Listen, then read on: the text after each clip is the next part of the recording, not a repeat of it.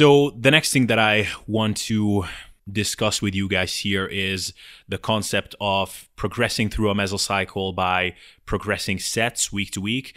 And Eric, if I'm understanding your stance on this correctly, you don't so much have a problem with this in principle, more so you're not using this particular progression method for practical reasons. Would that be a fair characterization? What do you consider practical reasons? Ooh, so I will try to quote you here, but basically more variables that you have to manage over a mesocycle, losing out on some of that clear diagnostic tool that is load and rep progression. So basically the noise to signal ratio not being favorable. I think that's what I heard from you a couple of times. Yeah, I would also say that if you are already at a high set volume, it's much more likely to push you into doing too much total work compared to, say, progressing load or reps. Yeah, sure. And I think Mike gave a pretty compelling response to that, or he outlined how he doesn't do that in his practice, and he has good ways to evaluate what average volumes you should be shooting for in a mesocycle. So assuming that that's not a problem. So what I'm trying to highlight here to kind of pinpoint the differences in your approaches is if that optimal volume amount for that person is 15 sets, the reason why you would not start out a mesocycle at 10 sets and then escalate over time up to 15 and maybe over that slightly to 17 or 18, like maybe Mike would do, is mainly for these practicalities, for these noise to signal ratio type issues that we talked about.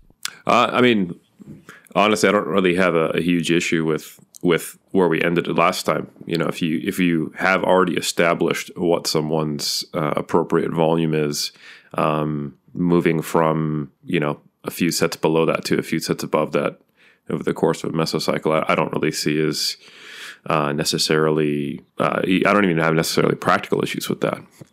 Getting to that place, actually determining where that volume is in the first place, I think might be a little harder using the system though. Okay, so why would you not increase sets week to week personally then?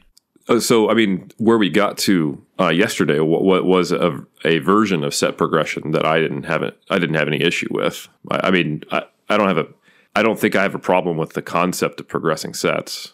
I have an issue with applying progressing sets in a certain manner that would cause problems. Eric, would you say it's like the more is always better approach, and like, what's my MRV? If it's 25, then I'm a good person. If it's 30, I'm a great person. Let's shoot for the moon kind of stuff. I mean, yeah, obviously, I think the issue with me has always been that it's very easy when you're progressing sets to get in the realm of doing. And again, this is I'm talking about progressing sets, not necessarily the RP system. So progressing sets as a primary variable progression increases volume very quickly. That's one example of it. Exactly. Correct. Yeah. So I think I would be curious as to, I don't know whether the best way to determine what your optimal volume is starting within a system where you already are progressing sets. Like, what's one thing we got to is like the underlying assumption, hey, we know what your optimal volume is, but if your metrics to establish what that are flawed, and I'm not saying necessarily that your approach is flawed, Mike, but if they are flawed, then that kind of throws the whole thing into a bit of into question in my mind. I would think if you don't know where your appropriate volume is, and you start with a system where you're progressing from somewhere to somewhere else, I think that would probably make it harder to find. Because then if you don't know what is likely to produce appropriate or good progress, you lean on other metrics like a pump or soreness, I think those metrics, in the absence of those might lead you astray or in a different direction or to a different magnitude than what might produce optimal progress.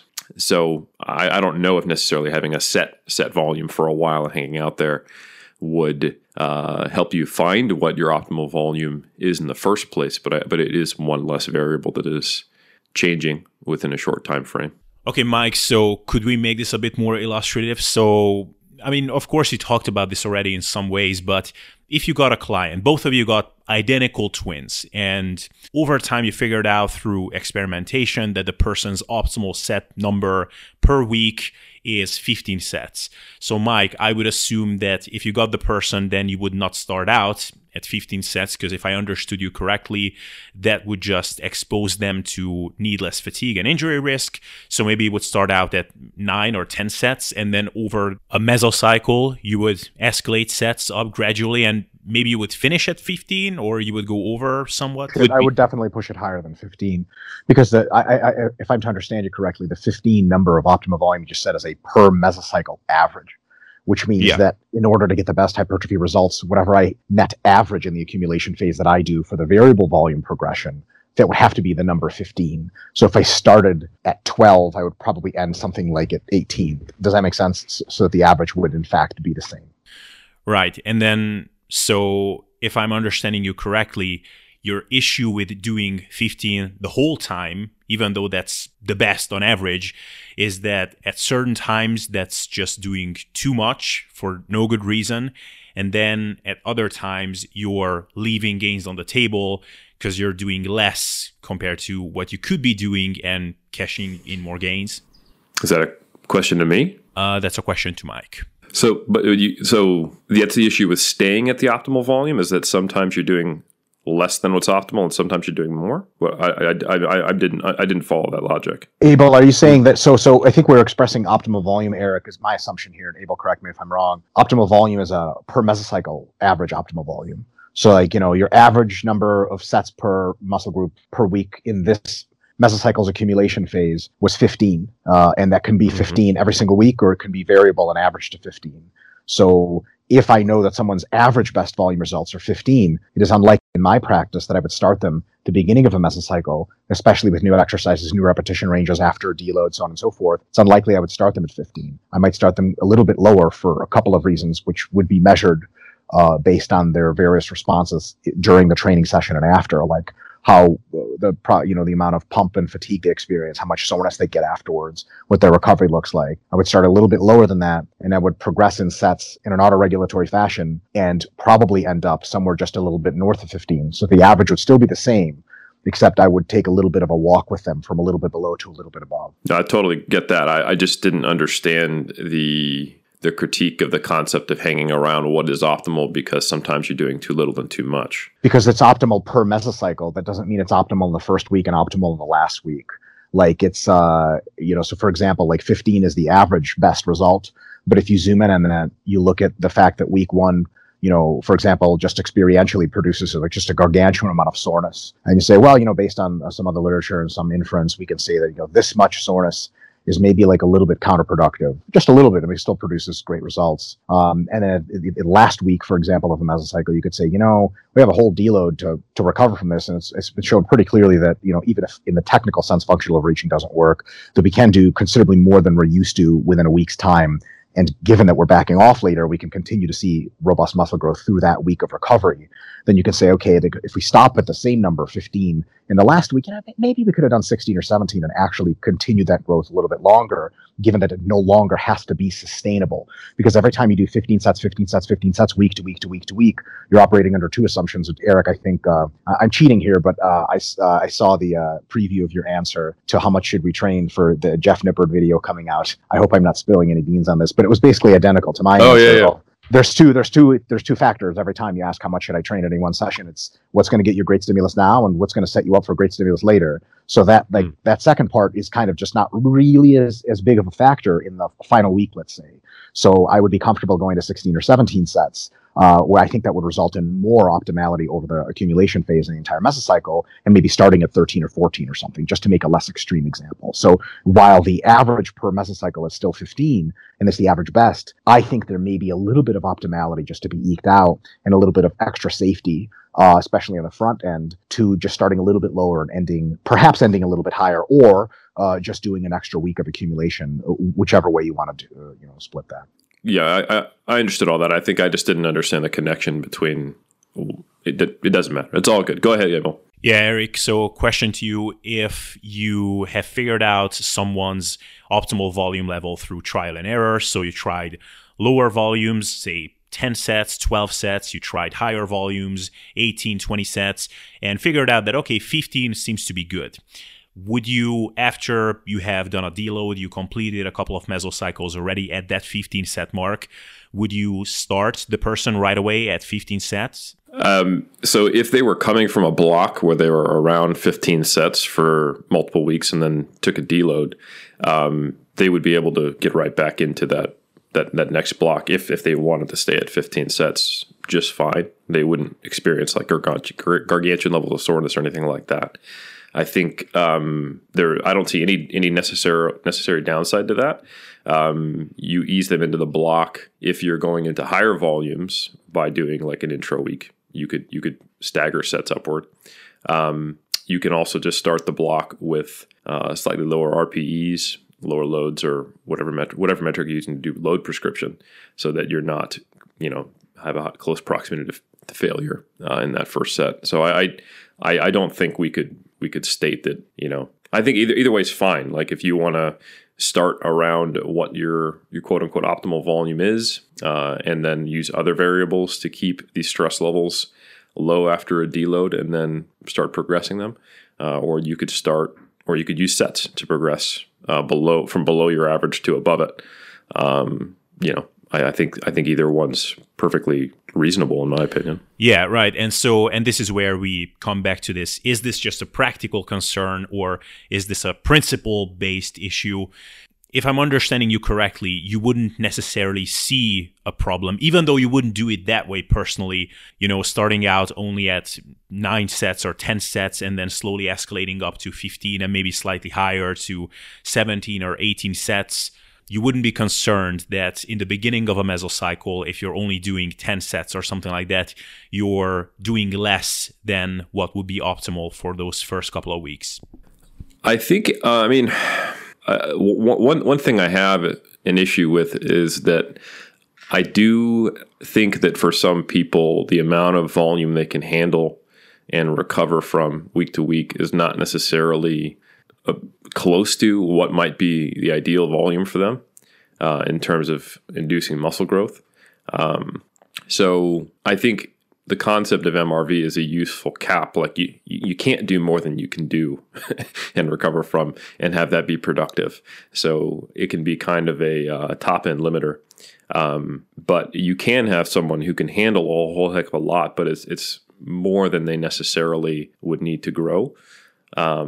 So I guess to me, like the only problem would be if someone can handle plenty of volume, but they're starting quite low and they're working towards what's optimal. I don't think they're going to accumulate fatigue very quickly. So those first couple of weeks may be wasted, not wasted, but less effective. And we are picking up minutia here. So I would think in the case where someone is pretty robust to handling the volume they need to grow effectively, that might not be needed to taper them in.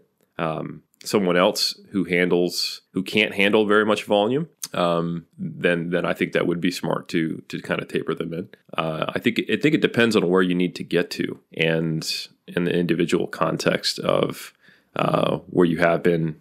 How do you respond after a deload? I don't experience most people to get very sore going from a week of doing 10 sets to then going into 15 sets if they were habitually doing around 15 sets. I guess I'm not too concerned with the concept of starting slightly below and getting slightly above it. I think that it could potentially force you to deload more frequently. And then if you kind of start to think about the amount of time spent, I don't know if that's true, but I'm speculating here. I'm just trying to think through it to see if I have any objections. If you start to accumulate fatigue pretty quickly as you go high in sets, you spent, let's say, 3 weeks of a 6-week mesocycle working up to what's optimal, and then you're there, and then you go beyond it and you accumulate fatigue quickly, you might be spending, half the block below what's optimal and then forcing a deload earlier, and then you have to do that again. That might over time result in slower gains. There's not like solid research to back that up. I think there was a study that recently came out on runners. So this isn't, again, super helpful. And it was actually on overreaching.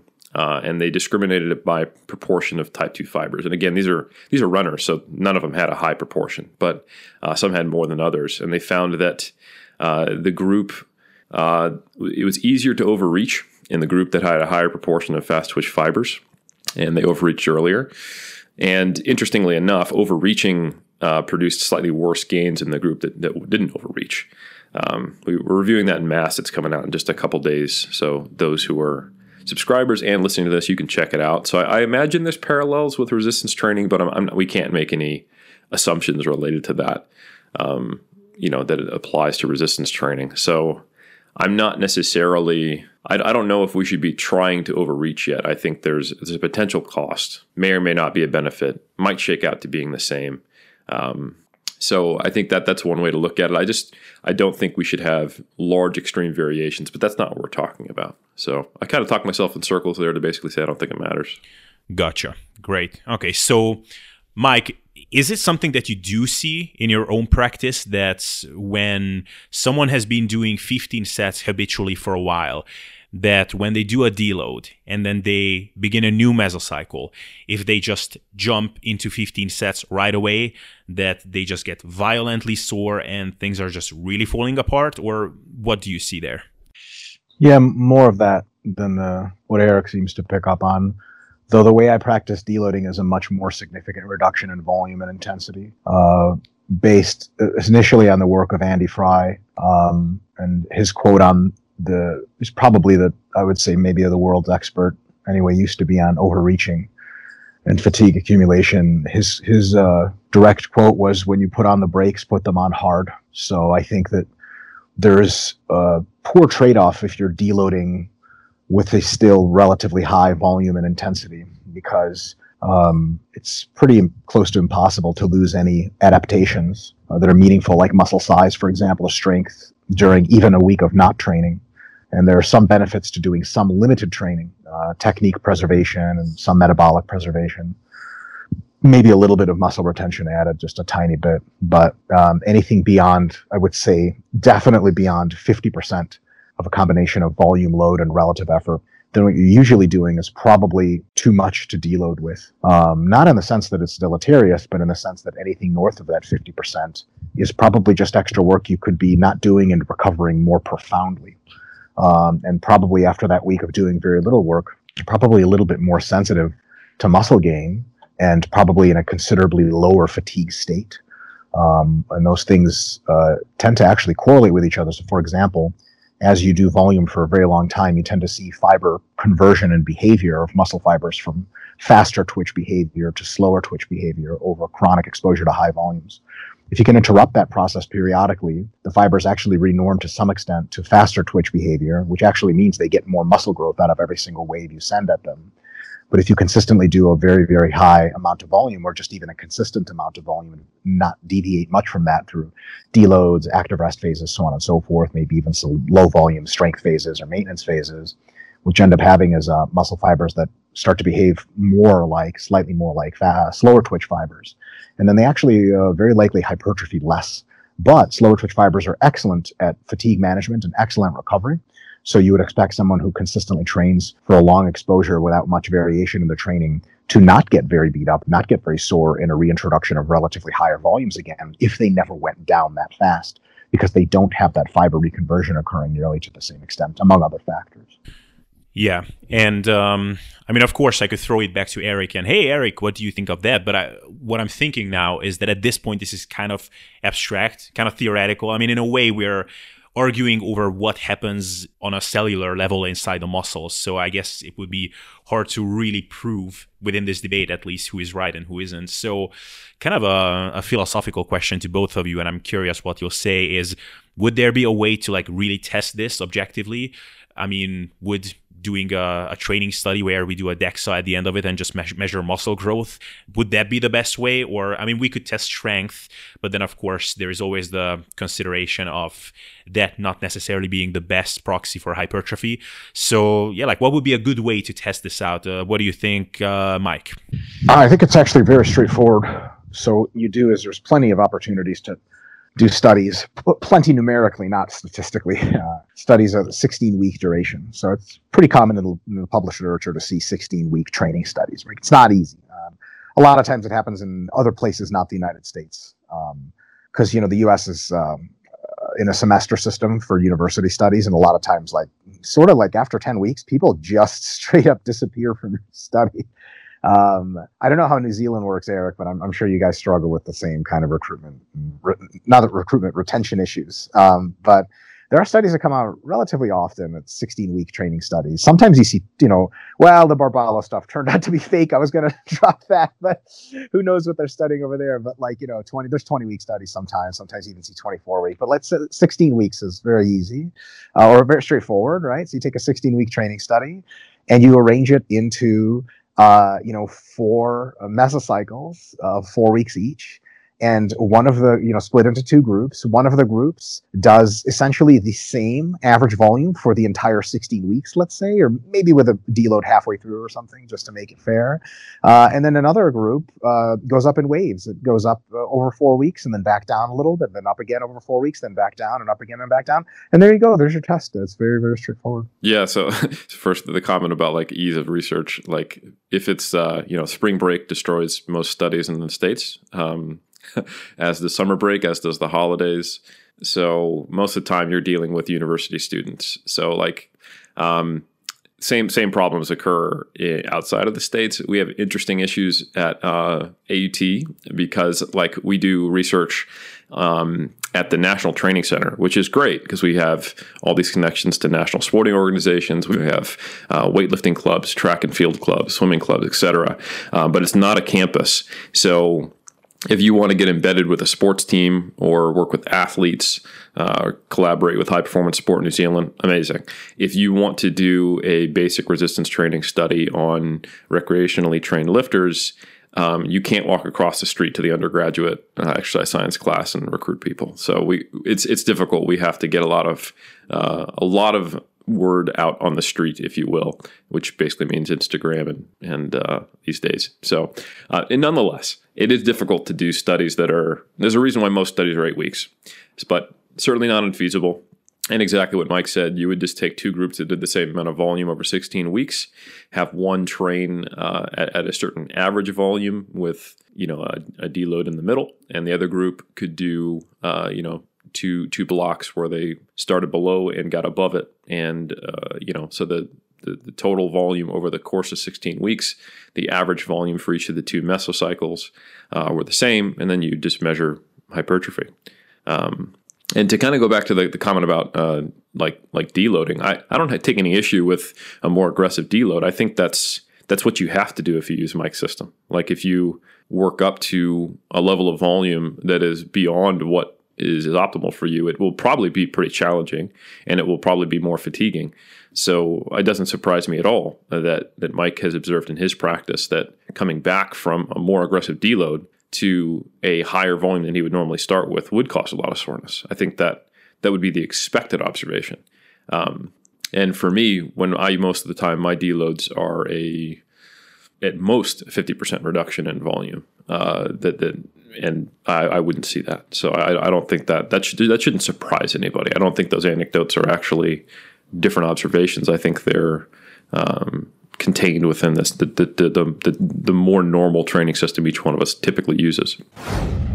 Hey guys, just a 20-second interruption. If you're interested in working together with me and having me in your corner as a coach for your fat loss and muscle building goals, you can read up on the services I offer at ablessd.com. Or you can email me on the address in the show description. That's it.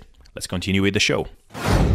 Great. So in the meantime, there is one more point, maybe 2, but potentially just one more point that I want to cover here. And that is the concept of fatigue accumulation. And I heard you guys clash over this a little bit on the Revive Stronger podcast. But Mike, I heard you talk about this on that podcast as well, but also on various other podcasts, that fatigue accumulates over the course of a mesocycle, that you get higher and higher rates of fatigue. You only have so much time to really induce a meaningful stimulus for muscle growth.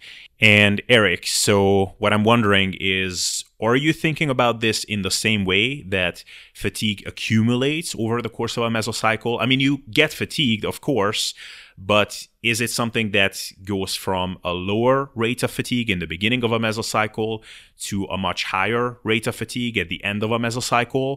Or is it something that kind of just stays constant, and then sometimes you have to manage that kind of as a just-in-case policy with a deload? Or how do you like to think about this? Yeah, I mean, we clashed a little bit about this on the Revive Stronger, and I think it's just because we apparently meant different things. Like in the original article that we wrote a letter to the editor about, there was a claim that higher loads caused more fatigue than lower loads when sets were matched, which I think part of that was just we misinterpreted what they'd written. But then we got into the discussion. What Mike meant was that higher loads cause more, tissue stress, which isn't fatigue. So I think that's probably why we had that clash. We were more so talking across. It's a subcomponent of fatigue. It's not the entire picture. Sure, and of course, I don't think you would argue that, just inherently on a set-by-set basis, that fatigue is always higher. Like, I don't actually think you'd get more tissue stress from a 1RM than a 5RM, because there's not just a peak component, but there's a total stress component to the tissue. Within the hypertrophy range, I would argue that. Outside of it, it gets more nuanced. Sure. And it's difficult. I don't think we can really. I'm not confident that a 6RM is going to cause more tissue stress than a 12RM, depending on the movement. I mean, it's definitely heavier. The peak tissue stress will be higher, but it's not like we can take injury data that says powerlifters get hurt more and be like, therefore 12RM is less injurious than 6. We know that having to do the bench squat and deadlift and always progressing load and training to have your 1RM go up is higher, but I think that's probably why we were disconnecting on the Revive Stronger one. As far as fatigue, I think this is something that people talk about a lot, and because we subjectively experience it. But when we actually study it, we need to be a little more specific. Like, are we talking about muscle damage? Are we talking about central fatigue? Are we talking about peripheral fatigue? And I think typically when you're doing progressive training, especially the more specific it is, fatigue will accumulate and will be a barrier to doing more or to doing productive training, I should say, effective training. But I think when you're talking about resistance training for hypertrophy, where there's a bit of a disconnect between, like you said, it's difficult to know if we're actually making optimal progress or not, and the way we're training is not it lacks a certain amount of specificity because we're trying to get a structural change, a collection of adaptations that result in the appearance of higher muscle size. I don't necessarily think that fatigue will always accumulate in a predictable pattern, unless you do things like create relatively large excursions in training load. And when I say training load, I don't mean the load on the bar. I mean the total training stress. So, like the way that fatigue is a problem for hypertrophy training is when you cause large amounts of muscle damage. That is probably less of an issue, but it is the feedback loop that happens. So we have seen in a few studies that when there's a large presence of muscle damage, you get a reduction in central drive. So therefore, you can't even recruit the fibers you're trying to train. So you don't want to produce high levels of muscle damage because that can actually be a barrier to hypertrophy. But small levels of muscle damage, even muscle damage that produces soreness, may or may not be a problem to train in the face of that. Because if it is not resulting in central fatigue, then it is pretty individual fibers. There's plenty of other fibers that are able to produce force, can be trained and be effectively hypertrophied. I'm not saying, hey, when you're sore, just go train. I don't necessarily think I'm not speaking in high magnitudes of damage here, but really what we're trying to avoid is reductions in central drive, peripheral fatigue, glycogen depletion, stuff like that. It will also result in the central governor going, nah, I'm not going to be recruiting that. But that's typically temporary and typically not an issue in, eating enough and training with not a super, super high frequency and high volume. So I think we do need to be specific about the fatigue we're talking about. I think to kind of paint with a broad brush and say, hey, if you're doing overloading training, fatigue will accumulate and you have to deload to let go of it. When you start to ask, okay, well, what fatigue is currently accumulated? How long does it take to go away? Which is a problem for hypertrophy training specifically. And therefore, when and to what degree do you have to do it? That's when it gets a little murky. You mentioned Andrew Fry. Fry has done a lot of amazing work. A lot of his work on overreaching is doing like 10 by 3 RMs or 10 by 1 RM. If you look at a lot of the overreaching protocols and the research, it's pretty nuts. And I think absolutely a lot of those concepts apply when we're trying to completely revitalize force production and then see it peak at its highest. There's some good work by Hayden Pritchard, who's done work on tapering in powerlifters, having a volume reduction of 50 to 70% while maintaining or only slightly reducing load on the bar is the way to get your performance to peak. And that's a pretty substantial reduction. And that's how you do a taper for powerlifting or Olympic weightlifting. But we don't necessarily know what that looks like, what those dynamics are for hypertrophy training. Yeah. Mike, anything in there that you feel like reacting to? Or I can pick out a couple of points, suggest a couple of points. Yeah, I can speak on a few things. I feel like I am quite confident that fatigue is predictable. It is not necessarily predictable in specific magnitude, but it is predictable in its directionality over the course of time during a mesocycle. So, for example, during the construction of a mesocycle for hypertrophy training that I would consider relatively logical, you expect volumes to at least not go down week to week to week. Let's say they're either stable or rising, but we can just say stable to keep things simple. And in the pursuit of greater and greater lifted loads and repetitions, we are probably, in many cases, reducing the reps in reserve over the course of the accumulation. I think if we don't ever reduce the reps in reserve, we have a measurement problem as to answer the question is, are we training hard enough? I think if you don't approach failure every now and again, you actually can never really answer the question of, are you training hard enough to get your best gains? So I think that because any week of a mesocycle is hard, it's overloading, it contributes to fatigue, some of which may spill over into the next week. And also because on average, the weeks get harder over time as you continue to train, not easier. That I think fatigue accumulates. Now, it may be that in week 3, you have a little bit less fatigue somehow because you slept more, ate more, something like that, than week 2. But in week 4, you probably will have at least as much fatigue as you had in week 3, probably more. Like if you're doing, let's say, a 12-week accumulation phase just for shits and giggles, it is to me highly unlikely that you will have a lower fatigue in week 8 than you do in week 4. I think it'll be substantially higher, unless you are probably not training hard enough to optimize your gains. So I think that fatigue predictably accumulates. There's a directionality of accumulation there that is known. It is up. And I think that fatigue can be measured quite accurately just with performance. So if you're continuing to hit PRs, all of the summative factors of fatigue, many of which Eric mentioned, central drive, peripheral factors, local muscle damage, they seem not to summate to enough to prevent you from continually exposing yourself to greater and greater stimuli. And now there is, as Eric points out very, very eruditely on occasion, not a direct connection between performance in the medium term and an imposition of hypertrophic stimuli. There certainly can be a disconnect there, but not for long, right? So as a coach, for example, if someone is adding 5 pounds to their hack squat every week for like 10 weeks straight, and they ask me, do I have a problem growing muscle? They're talking about themselves. They say, look, coach, I don't think my quads are getting bigger. It really strains credulity for me to say, yes, there's a problem here. Just wait longer. Yeah, like, wait until you're hack squatting 800 for 10, and then if you have skinny legs, then you can just fire me and become Superman.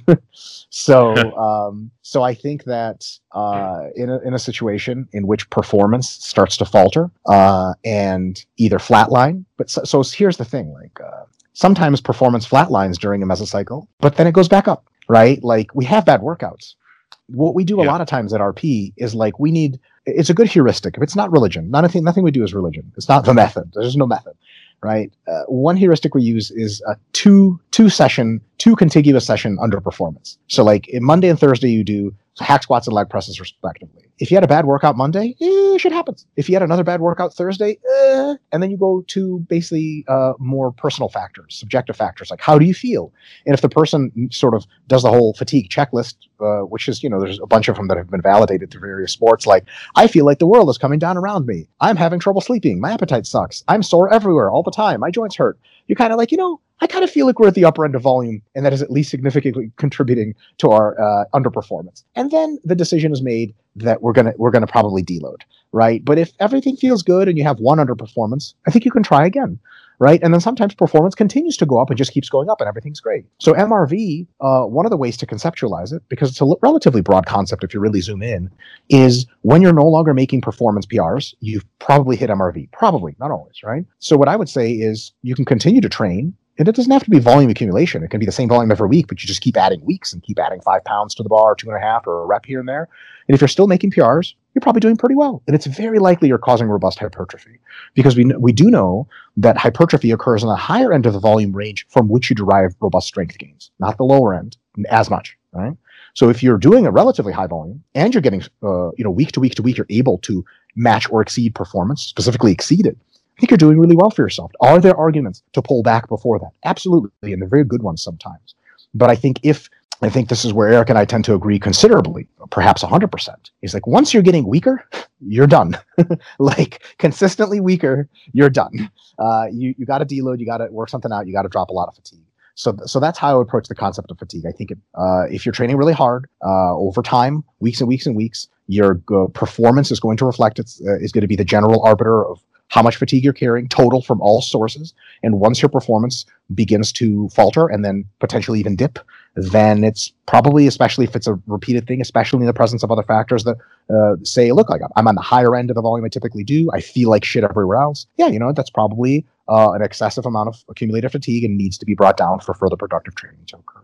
Yeah. Thank you, Mike. That was great. So, Eric, what do you think about that? I mean, like Mike said, it's not the method, it's not incontestable, but what do you think about that general kind of heuristic where, okay, if you had 2 shit training sessions in a row, then that's a strong indication that you're accumulating too much fatigue and it's time to deload? I think all this stuff makes a lot of sense when you're a trained lifter who's been in the gym with your body and paying attention for a while, because you have a sense of where you probably should be. Even those who are very, ego-driven or very fearful, that they are aware to some degree often, like, hey, I'm pushing it too hard, but hey, I like to do that. Or, I'm being overly conservative, but I'm very risk-adverse.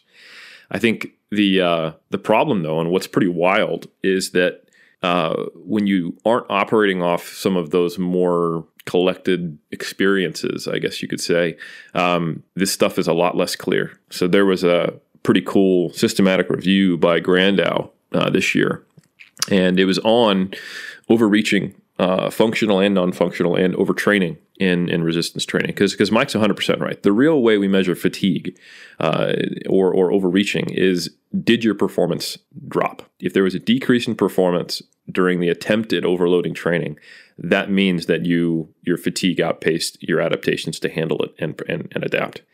And the crazy thing in this study is, out of the 22 studies that were included in Grandau, and these are all studies where the researchers attempted to overreach or overtrain the participants. In 10 of the 22 studies, they didn't achieve it.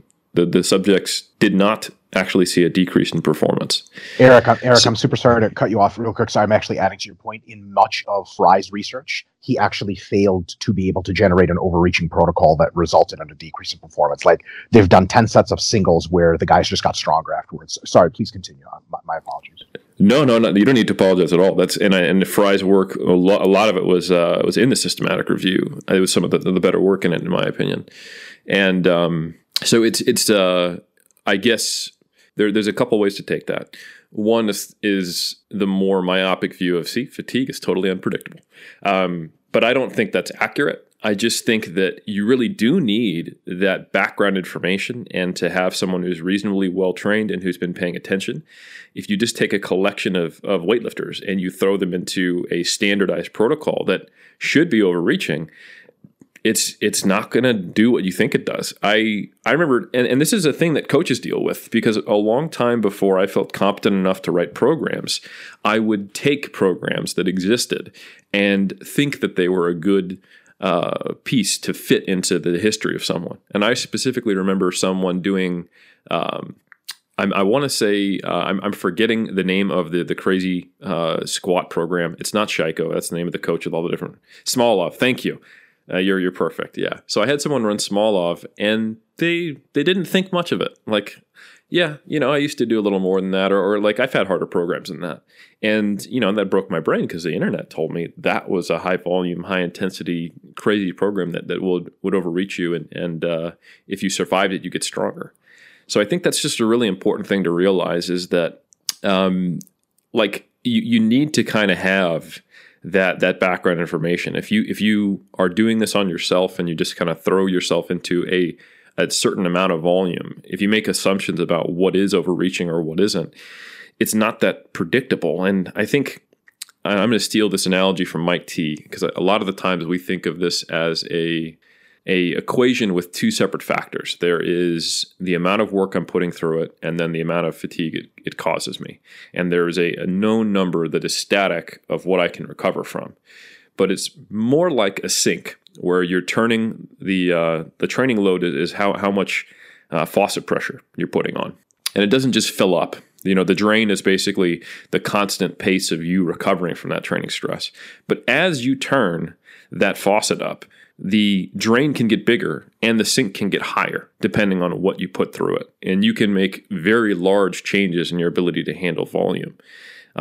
So I think this kind of goes back to my point before, is that MRV can absolutely constrain what you should probably be doing, but it can be increased a great deal beyond what might be an appropriate training volume to hypertrophy or to max out that adaptation.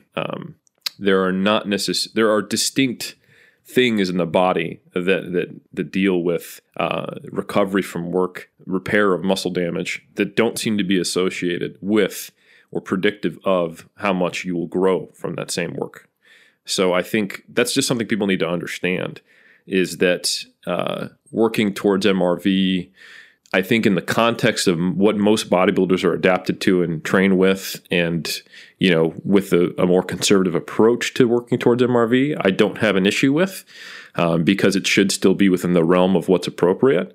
But there are some people, if they just keep adding sets until they actually see a decline in performance, they could be far beyond what might be optimal. And we're not dealing with the hypothetical of going from 10 to 16 anymore, which is kind of what we operated on. Like, oh, we're both on the same page. Like, we agree. But I think interpretation of this is very important.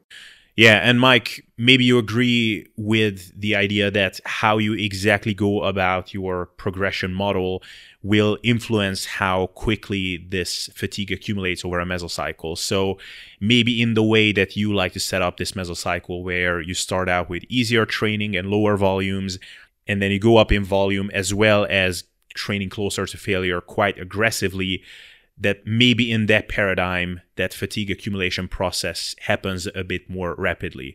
Is that something you would agree with? I actually wouldn't, Abel. I think that if Eric and I designed two mesocycles, Eric's mesocycle always, for every week, did 2 reps in reserve, and every week did 15 sets. And my mesocycle started at 3 and ended at 1 rep in reserve, and started at 12 and ended at 18. I think my prediction is that the folks would overreach at roughly the same time, because while it is easy to see how fatigue skyrockets in the latter half of my mesocycle, we are not factoring in the fact that very little fatigue accumulates in the first half of my mesocycle, whereas more fatigue accumulates in the first half of Eric's mesocycle, but less relatively accumulates to mine in the second half. So I think the averages, per mesocycle averages, tell you almost everything you need to know about how long that accumulation phase can run until you overreach and your performance declines. And that where you transgress from to where, as long as it's the same average, I think doesn't really change the picture hardly at all. I would say that's probably true with most mesocycle lengths. And if you had relatively tight range on where you went and where you got to. But I mean, you could also imagine that same example, Mike, where the mesocycle was longer. The average was, let's say, 20, and you went from 10 to 30. I do think you'd accumulate fatigue faster because the whole time you're doing 10 to 15 sets, you're actually getting worse at recovery because you're right. You're not accumulating fatigue because it's far below what you would be able to handle, but you are detraining your ability to handle work. So you're bringing down the ceiling. But I don't think that's what you're talking about. I think you're talking about going from exactly what you said, a much tighter range. But I think that this is a question of magnitudes and lengths and the full range rather than just the average. Because there's a difference between, an average that is 15 plus or minus 5 versus an average that is 15 plus or minus 10. Yeah. My range would just be from minimum effective volume to maximum recoverable on the volume side. And on the relative intensity side or relative effort side, it would be something like 3 or 4 reps in reserve all the way to 0 reps in reserve. And I think within that range where you get very good adaptations, then I don't think those extremity problems present themselves as much. Such large transgressions I think have to be imposed top down and artificially, and both the back end and the front end are not effective. And I would also say that in order to test those properly, by say adding a set a week or 2 sets a week, the mesocycle accumulation phase length for even the static one that is kept an average of 20, but the entire time and actually just kept at 20 the entire time. I think that's like a 16 or 20 week mesocycle. And I suspect that in order to not accumulate fatigue too soon with that, your relative efforts would have to be modulated so greatly, especially on the back end, so easy, that I don't think you would be getting robust hypertrophy, which is I will pepper this in, maybe a little bit of interesting insight for some of the listeners. I think, personal opinion, maybe we'll see what Eric thinks, but I think studies on hypertrophy and strength that last 16 to 20 weeks, if you read the study, the researchers made no attempt to reduce fatigue or modulate it in any way at various time points. There was no deloading done interspersed into the study. I think any practical implications you can take out of that are incredibly limited because nobody can fucking survive that much actual hard training unless they're a complete beginner or genetically gifted at surviving training, which probably also means they're incredibly small, incredibly slow twitch, incredibly low motivation to train, incredibly low recruitment to drive ability, and probably will never amount to anything in strength or size sport anyway. So I think that, when we're looking at such insane times spent without any deloading, I think we're looking at studies that tell us much less than we'd like to know about whatever's being studied. So I don't know. I think, Abel, do you mind if I comment on that point since Mike said I'd share my opinion? Sure. I think that's actually, there's 2 ways to do with that. Like, the 16-week study, we can't take anything from that because I know in the real world, if we train hard for 16 weeks, you're going to be wrecked or injured or it wasn't progressive, and that's one way. And I think at the very least, we know it does seem to have a disconnect with the real world. But another thing to realize is that something like 90% of studies are 3 days per week. And I think this is a great way of looking at how manipulating variables other than volume seems to change some of the rules that we may think are relatively set in stone, or maybe set in sand. I mean, neither one of us are claiming this is religion, so that might have been an unfair characterization, excuse me. If you're training as hard as you possibly can on only 1 or 2 or 3 days per week, and you came from a training background when you got recruited for the study where you're training pretty hard 4 to 6 days per week, it's going to be substantially easier. And I think that's a good point. Can we take nothing from that study, or does that make us realize that progressive training isn't necessarily always accumulating fatigue in the way we're used to. That's not necessarily an argument to train 3 days per week, because I'm not saying that study was necessarily the most optimal gains you could have made. But more often, studies do force people to train to failure. And if you've ever ran studies on recreational people who come in, they'll say, this is the hardest I've trained. That's the most common response. You do get dropouts in studies. You do get people who don't keep going, and those people are often not contained in the kind of awareness of the study. It's not something that the researchers emphasize. We recruited 30 people, 22 finished, and it's like, hold the phone. That was a substantial dropout rate you had.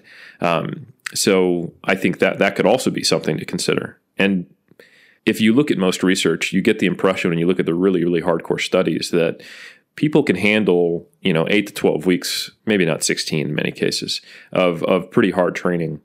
And it doesn't necessarily mean that's how they should train long term. And that is a limitation of the majority of training research, is it tells us about a couple to 4 mesocycles 99% of the time, if we're talking 4 weeks.